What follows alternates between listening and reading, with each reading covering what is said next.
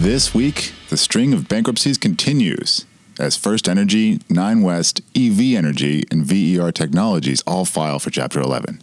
Cobalt's bankruptcy plan is confirmed, and Senvio files its Chapter 11 plan. More on all this, and as always, updates from Puerto Rico. Welcome to the Week in Reorg. Hello and welcome to the Reorg Research Weekly podcast, where we bring you the latest top developments in the news of distressed debt and bankruptcies. I'm Karen Lund. And I'm Nick Lichtenberg. We're reporting from Reorg's offices in New York City. On this week's Deep Dive segment, the Toys R Us team will provide a framework for how to think about certain pockets of value and will analyze how stakeholders will have to use the bankruptcy code to maximize that value. It's Sunday, April 8th. Late Saturday, First Energy Solutions filed Chapter 11 in the Northern District of Ohio with $3.6 billion in debt, citing, quote, well-documented and rapid expansion in natural gas supplies, which has caused electricity prices to plummet. As a consequence, the debtor said its profits from power sales have decreased. The debtors are seeking a dual-path reorganization comprising a creditor-supported plan and the option to sell some or all of their assets. In a presentation, they laid out the process for one of these assets, FES Retail, saying that indicative bids had been due March 29th and that 17 counterparties had signed NDAs. The filings also include a standstill agreement between First Energy Solutions, certain creditors, and the parent entity, the non-debtor utility First Energy Corp. The standstill establishes a process for, quote, coordinated and orderly discovery regarding claims between the debtor entities on the one hand and FE and its affiliates on the other hand, and the resolution of such claims. Outside of bankruptcy court, the District Court for the Northern District of Ohio denied the request by the Ohio Valley Electric Corporation to withdraw FES's rejection motion regarding the two companies' power purchase agreement from the bankruptcy court. FES says the agreement costs it $58 million per year.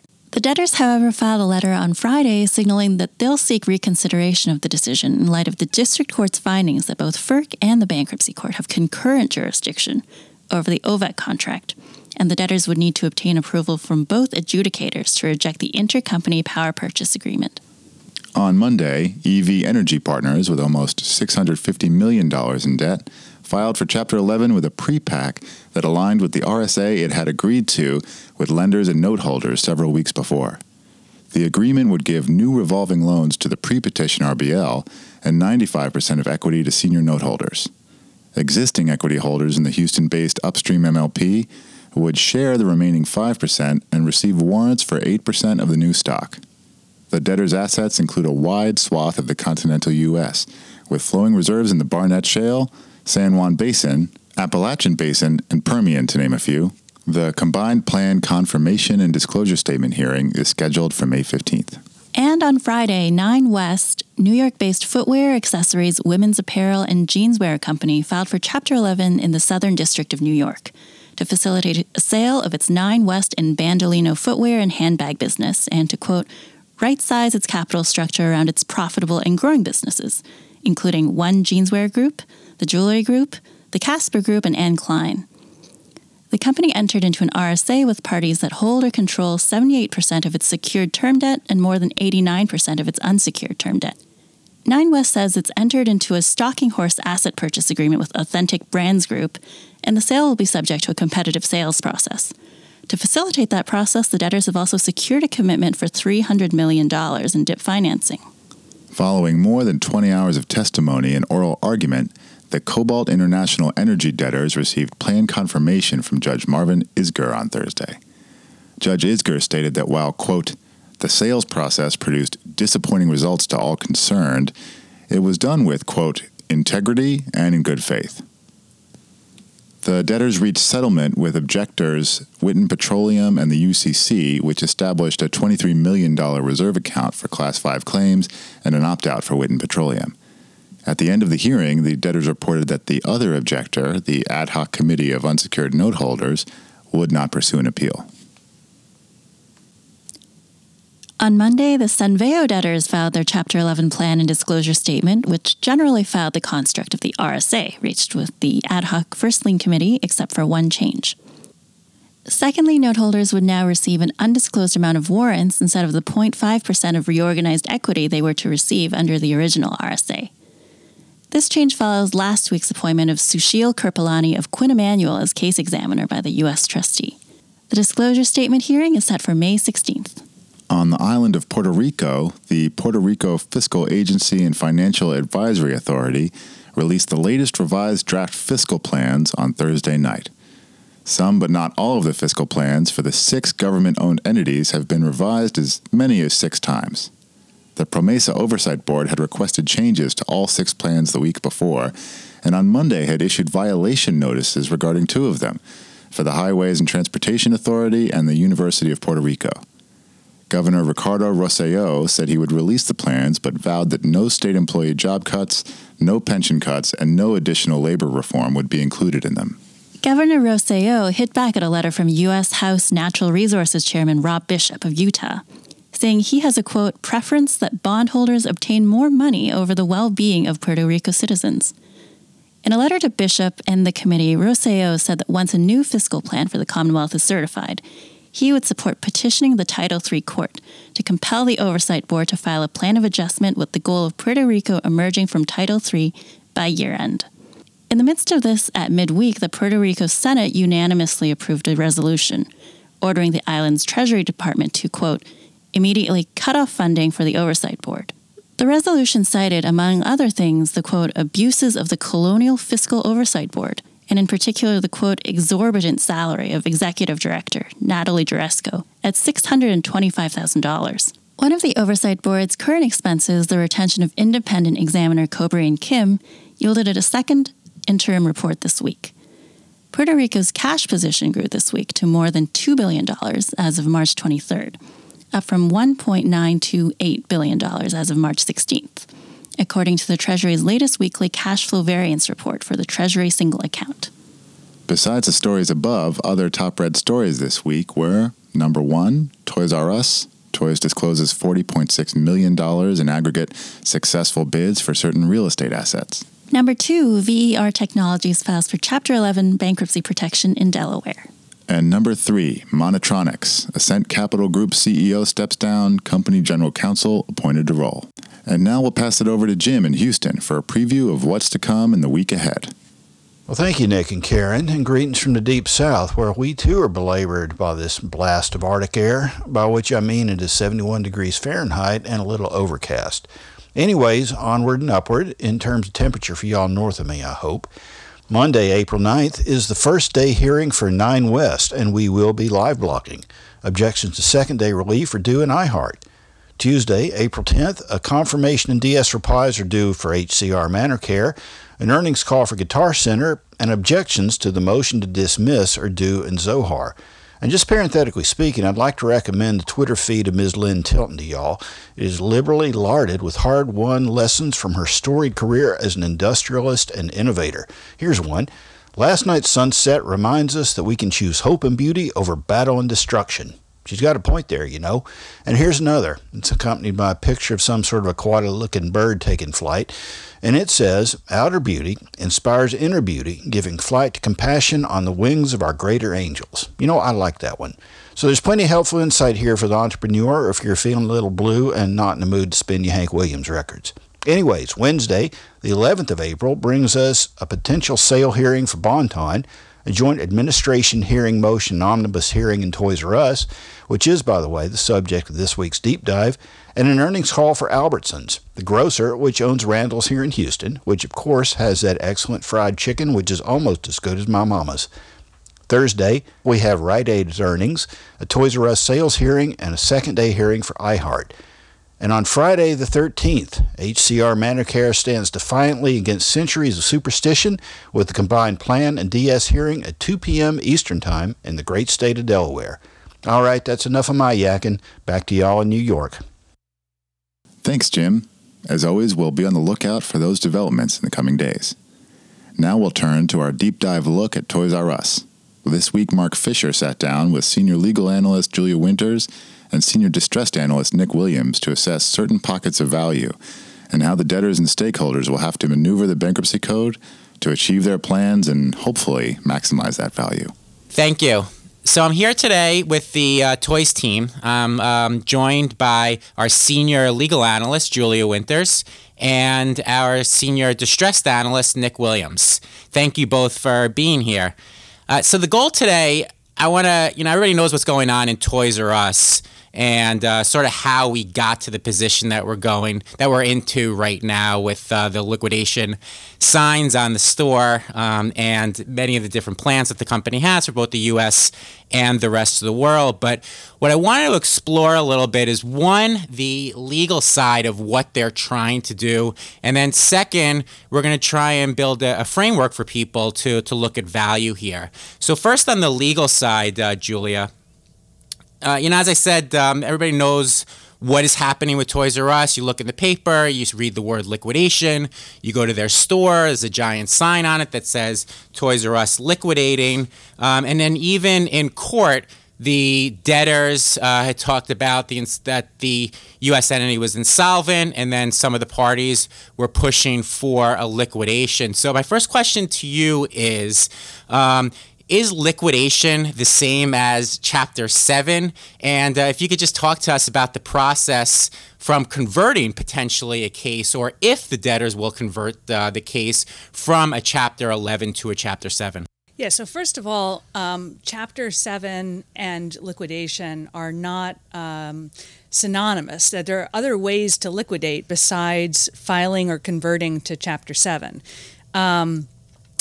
You can have a Chapter 11 plan of liquidation where you are, just as you would in a Chapter 7 case, selling off all of your assets and not having any going concern company at the other end.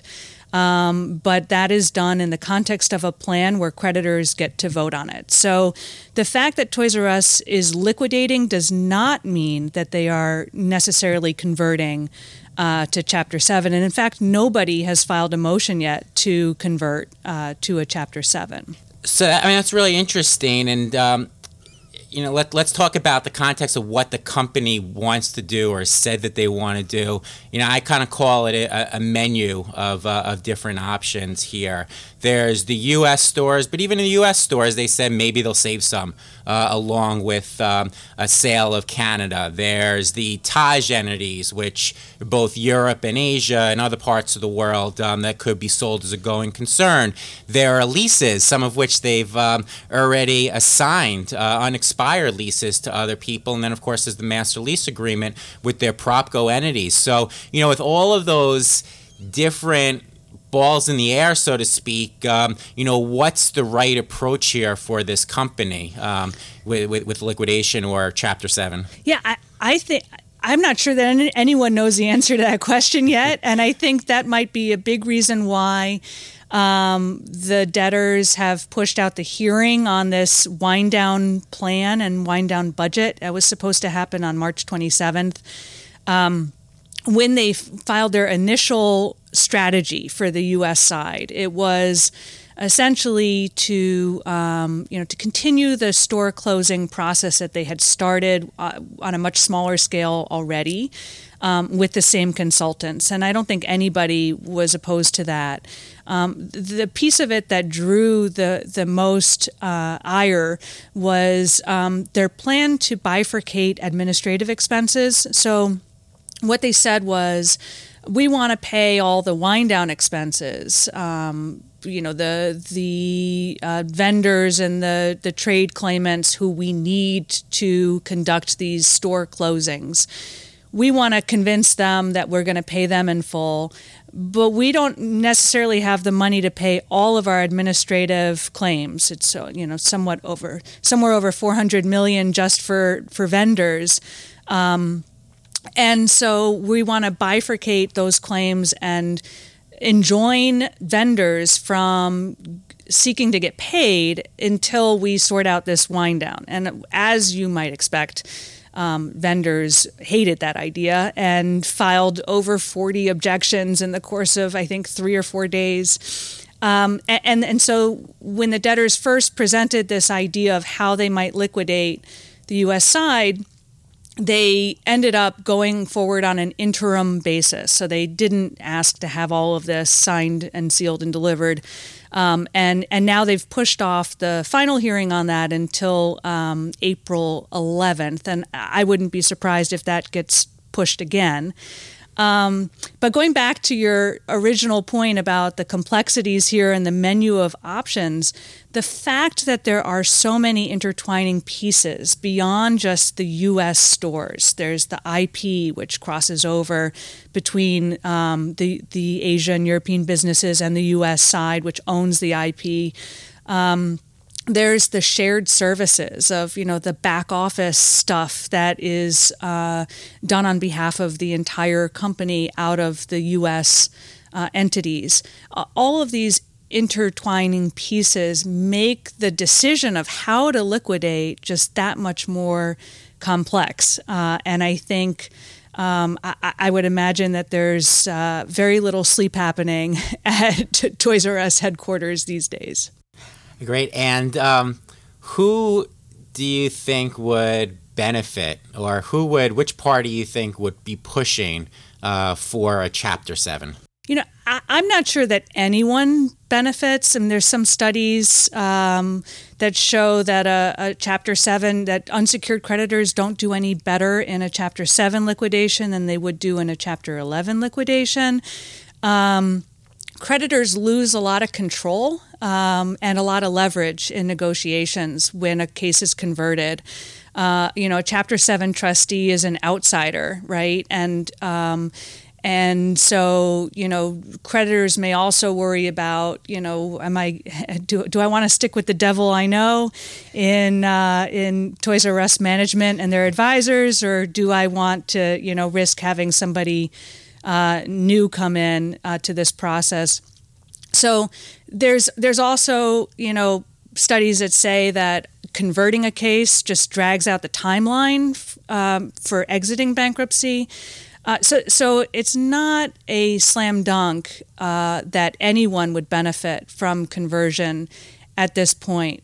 However, if anyone were to benefit, it would be the vendors, because they are the ones who feel that the company's current plan is really to benefit secured creditors. And they've even gone so far to say that, Toys R Us continued to order inventory from them after the company knew it wasn't going to be able to reorganize, and they did so for the sole purpose of boosting the collateral position of the secured lenders. So if anyone were to push for a conversion to Chapter 7, I would expect it would be that group. So thanks. Now, I want to get into the value part of it here, because that's probably what a lot of people are interested in. But what's interesting about this case is, since it's moving so quickly and changing so rapidly here, before we could talk about value, there's a lot of issues that need to be solved here. So the first pocket of value within the entire enterprise is the Taj side, the international side. And the reason why people have been drawn to that is, relative to Delaware, relative to the level of EBITDA is a little, less debt, lower leverage. Some of the entities, for instance, in Asia have very little, if any, debt. So based on the company's projections, they had, as a whole, doing $250 million in EBITDA did last year, and about flat next year. And this is based on their their cleansing document. But before you actually before they could exist, there's also what we talked about many times, which is the IP agreement, which is the issue that I want to get into right now. What the company also showed in their cleansing documents is another $63 million of royalty payments, increasing to $68 million next year, and that's across Europe, Australia, Japan, and Asia. And then there's other agreements as well. There's a subsidy agreement that they talk about, another approximately $30 million here. So, when you think about Taj and what they want to do, the Taj lenders potentially want to do, or at least what the plan calls for, is taking the business out as a going concern. You have to solve that IP issue, which is essentially the Toys R Us name on the storefront, and then potentially a lot of other things. So the first thing I wanted to discuss, Nick, and hear your opinion on is when you think about the two sides, Delaware right now owns that IP. At least under the Jeffrey entity, and Taj might need that IP if they want to continue those businesses as a going concern. So, from the two sides' perspectives, Delaware versus Taj, what are the talking points here? What are, what are they going to say sitting across from each other in the negotiating table? Sure. So, just to kind of frame that a little bit, the IP, all of the Toys R Us IP is owned by this entity, Jeffrey, the Jeffrey LLC entity, which sits in the Delaware side of the structure. It is collateral for, in particular, the pre-petition B4 term loan. And we knew almost immediately, right from the minute Toys filed, that these IP agreements were going to be a big issue in the case because, Mark, exactly as you point out, there are payments flowing all the time, every year from all of the, big pieces of Taj value, those, the Asia business, the mainland Europe business, back to Delaware. Now, in January, there was a hearing for the assumption of the IP agreements, and basically, to use the phrase that counsel, I believe, for the B4 lenders used at that time, they just said basically, listen, we're going to assume these agreements right now because that's what we need to do, but we're going to assume them with big reservations of rights and basically kick the can down the road. Since January, things have only gotten worse, right? So now we have. The road is, the can has been kicked, and now it's time to figure this out. And I think that's that's kind of where we stand today. So to get back to your question, which is really, I think there are a number of different ways that this could go. So how should people think about this then in terms of value? Of course, they've laid out what the cash is that goes back and forth, at least in terms of the agreement. I imagine the Taj side thinks that should be lower. The Delaware side thinks it should be higher. But can this? What are the different forms that this could play out in? I know the Taj side, they have an outline of an agreement in place, which talks about equity, being split. I think it was 97%. They said of the equity would go to Taj lenders, and then a 3% reserve somewhere else. Do you see this? Do you see that that plan being stable? Can they work within that plan? Is this an auction where they would only accept cash? What are the different forms that this could take, right, where Delaware lenders could potentially get value from this IP? Right. I think a good starting point is and we kind of talk about the Delaware issues here and pockets of value for those creditors. The IP is definitely going to be a big part of any recovery for Delaware creditors, right? And the question I think for me really as a starting point is, okay, if I'm a Delaware creditor, I'd really like to see kind of all the value or potential value from these IP agreements pulled up into one payment, whatever that might look like. If I'm sitting on the other side of that and I'm a Taj lender, I'm not particularly interested in starting out this reorganized entity by making some huge lump sum payment to creditors that I'm, to a business that, really I have no interest in being a part of. And it's unclear at this point what the meeting in the middle between those two positions will be. The B4 lenders definitely have stipulated that they feel that the IP agreement is below market, that they're not getting paid enough.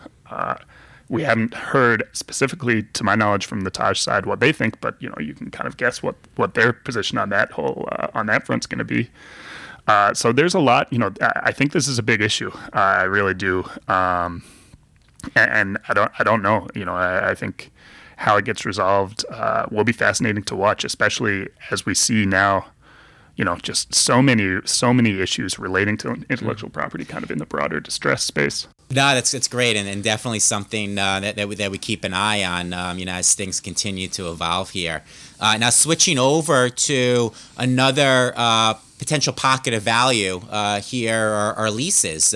What's interesting about Toys R Us relative to some of the small mall operators, I guess, that we've seen go through bankruptcy is Toys R Us has been around for a while. They're anchor tenants in many malls where they've been at, and that comes with below market leases. And this actually could be an issue that we see going forward with some other, big, well-established retailers as they make it through the bankruptcy process, where Toys R Us was actually recently able to get some value for these below market leases. Right? Can you talk to us about the auction that they just ran? So they as they've worked through this process and started closing stores, Toys Delaware leases a large number of stores, and basically what they're doing is saying, hey, we have a lease agreement that runs for X number of years, and rather than looking to simply reject and walk away from that lease, what if we just assign that lease because we think potentially it's below market? We can essentially assign that lease to a third party and capture that kind of market discount. And so they auctioned off a number of these leases. We saw the results come in, I believe, on Friday of last week, and actually were able to receive bids of a total of $40 million for those leases that were auctioned off. And that, I think that's what's fascinating now is as we see this, as we see the progression of the case shift from, a reorganization to kind of this multi-pronged, plan for Taj.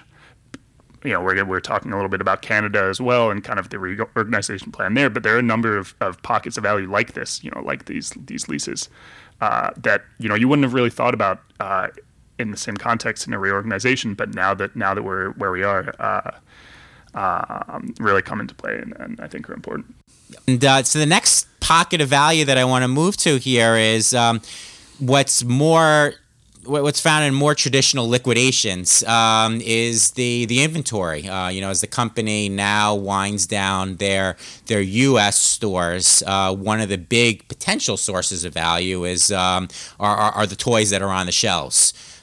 So, to give you a little anecdote, I was in, I have a few small kids, so I find myself in Toys R Us frequently. And, when we went there this past weekend, I was surprised that there's actually really not that much discounting going on. At most I saw things 10% off, and, things are really honestly flying off the shelves. So, I wanted to go and explore with you, Nick, how you think about inventory and what sort of value they could get from there. First, I guess starting off with book value here, and then working down to what could toys potentially get from what's on the shelves now. Sure. I guess starting with kind of what we were given, right? The cleansing materials laid out a great budget, which really walked through exactly how they hope, the debtors, that is, hope that these store closing sales are going to go. And what we tried to do in our analysis and kind of walk through on a high level here is say, okay, here are the projections that we've been given, and then where maybe how can we kind of try and verify these numbers a little bit. So as a starting point, the DIP budget projects $1.9 billion in receipts. That's just proceeds from inventory liquidations, proceeds from the sale of furniture and equipment, and as well as, very importantly, the kind of going concern sale of the Canada business. And we can tie that back to something, right? So we know at least that they disclosed an inventory balance as of March 3rd of $1.34 billion. And we can look back a little bit further and see in 10K that Toys Delaware disclosed furniture and equipment with a book value of $800 million. And then obviously, I think that the tough part, the next piece here, or the two, I guess, really big pieces here are what kind of discount should you apply to take account of these sales that the Mark is frequenting on a weekendly basis, and obviously the same for furniture and equipment, and then turning around and looking at Canada, and that's something I think people are really, really focused on here is this auction of the Canadian business. And I think that there are some numbers maybe that could help guide us to. For instance, the liquidators that are involved here, they have set up some fee schedules, which may be some place to start looking at. Right. It takes a little bit of kind of parsing to get there, but we know that in the debtors hired 2 liquidators to basically run the sales for their West Coast and East Coast stores, and the liquidators are paid a fee, and then they are also paid an incentive fee depending on what the gross recovery is on these liquidation sales, and that's a gross recovery as a percentage of gross receipts less sales tax, divided by the aggregate retail value. So it's saying, what would we have sold these for back, kind of in a normal course business setting versus what can we get them for in these liquidation sales. And the high point of those fees is 60% or above. So if you go back and say, okay, let's assume that the liquidators are pretty on top of kind of where their fee is going to come out, and use that 40% discount as a absolute worst case. And actually, in our analysis, we said in a worst case, maybe you should use that discount on inventory rather than on kind of this retail value to really say what's the worst possible outcome. Certainly, it's a lot of numbers and percentages to work with, but it's interesting thinking about it as maybe a floor, right? Because right, exactly. The liquidators, they've been doing this for a long time. It's the same companies that you see over and over and over again in these retail situations. So certainly, they know what they're doing, and they want to make sure that they get paid. Totally, and I think an interesting point to note is when you are very conservative like that, they can you kind of apply that discount to the budget we've provided, and you come out with just about covering their their ABL and FILO. Mm-hmm. And we know kind of we're told from market sources that those that DIP ABL and the FILO are trading close to par. So I think there seems to be an assumption out there that, mm-hmm. that the budgets that were provided are kind of can be taken as a reasonable estimation of what we think might happen here. And you mentioned Canada too. Canada actually makes money, right? It's profitable. So what's the situation there? Any sort of implied value, or how are you thinking about Canada? So again, kind of trying to read a little bit into the budget. It seems likely that they've included Canada proceeds in that DIP budget and are estimating proceeds of about $330 million for the sale of the Canadian business. We know from projections for Canada that were provided by the CFO way back in September when Toys filed that Canada kind of does a run rate of in between $90 and $100 million of EBITDA.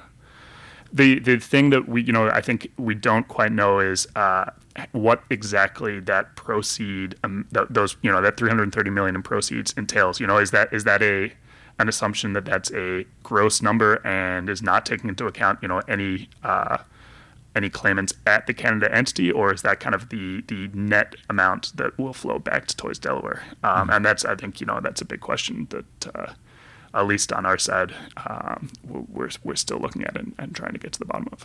Great, and of course, I know there's no IP agreements, or at least we haven't seen any IP agreements. But who knows what other costs there are in terms of running those businesses and those stores separately that any buyer might think of, in terms of a going concern. So we'll definitely see, how that value, and I mean by corporate overhead, things like that, right? So we'll definitely see, how somebody thinks about that EBITDA and what or if they're willing to bid. Right, exactly, and the kind of Hail Mary that Counsel for the Debtors is talking about is still okay. Sell the Canada business and then roll up some of the best performing U.S. stores into that business. So there's still, despite the fact that we're now talking about liquidation budgets, there's still hope out there for Mark to do his weekend shopping at a Toys R Us store near him. I and the entire Fisher family hope that's true. So let's keep our fingers crossed. Thanks, Nick. And thank you, Julia, too. This has been great. Really appreciate both of you guys coming on. Clearly, there's a lot of issues still to be figured out here, and we will continue to watch. Karen, Nick, back to you. That's all for this week. As a reminder, you can access all Reorg Research podcasts on our media page, or if you're not a subscriber, you can access them on iTunes and SoundCloud. I'm Karen Lung, and this has been The Week in Reorg. Join us next time on Reorg's Weekly Podcast.